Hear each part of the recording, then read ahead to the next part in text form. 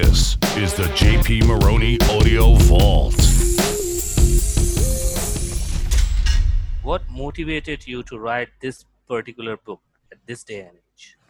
So in our business at Harbor City, now Harbor City Group, which includes Harbor City Capital and then the companies that we own within the group, we were able to define our own target market. And it's funny because we went through the same process that I'm doing in this chapter. And as we began to think about who our target market was, I had been torn over the last 5 years of building this company that we actually had two target markets. On one side, we have the business owners that we serve, the entrepreneurs, the CEOs, the business leaders that we serve through our lead generation activities. That's our mechanism or our machine for turning money into ROI or more money. And then on the other side, we had our investors. And that's actually a target market for us. It's people that are looking to put money to work and get some kind of a return on their money. And I was having this massive internal conflict for 5 years, literally, of how do I really define our advertising messaging. If you remember, some of the stuff we were just talking about is that writing your advertising and figuring out where to market and how to say it becomes easier when you define your target market. And it was not easy. I was challenged with it because I was like, well, now we got to produce two pieces of content. We got to produce content for business owners, and then we got to produce content for investors. And so I was real frustrated by it. And I was, at the same time, I was wanting to start putting out a lot more content. I have, as you and some other folks know, I have training programs I've done over the last 20 years or more that share a lot of really good content, and there's good information, but I had not done a lot of it in video format. So I was wanting to create some content that we could put out into our market to educate them, to help them grow their businesses, to be more successful, to be better investors, be more successful as an investor, make more money, whatever that was, that would endear them to us, build trust with them, show them that we know what we're talking about.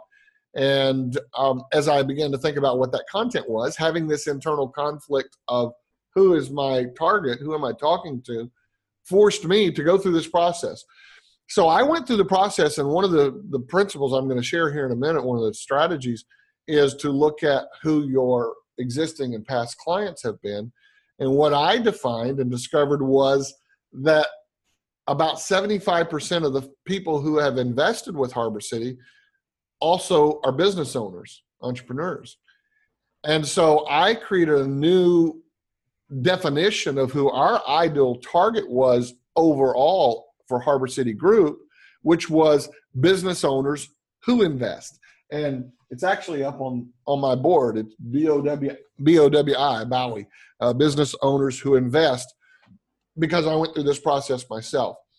So then, just like I've described in this chapter and in this process, messaging became super easy. All of a sudden, I know who I'm going after. I'm going after business owners of a certain size, because we only target accredited investors, $200,000 a year income or greater, $1 million net worth or greater, excluding primary residence. It's got to be guys that or gals that are making some money in their business.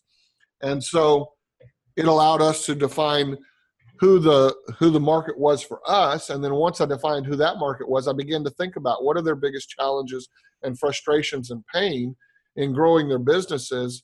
And it's really comes down to getting more customers in the door, being able to increase sales and revenue, and being able to put together marketing campaigns that produce tangible results. And as I began to think of all that, I was like, you know what? I know a lot of stuff about that. And I began to, on my whiteboard, literally one night I came down in my office here at the house and began to write on the whiteboard. And I was writing and began to run out of room. I was like, I know exactly what we need to share with people. And then it was a matter of how do we package that in a way that is the messaging is congruent throughout. And then I was like, well, you know, these are like the pillars of business. These are like the anchors, the main foundation or fundamental pieces of what it takes to be successful in business. And boom, that's when it hit me. I was like, Pillars of Profit. That's going to be the book. You've been listening to the JP Maroney Audio Vault.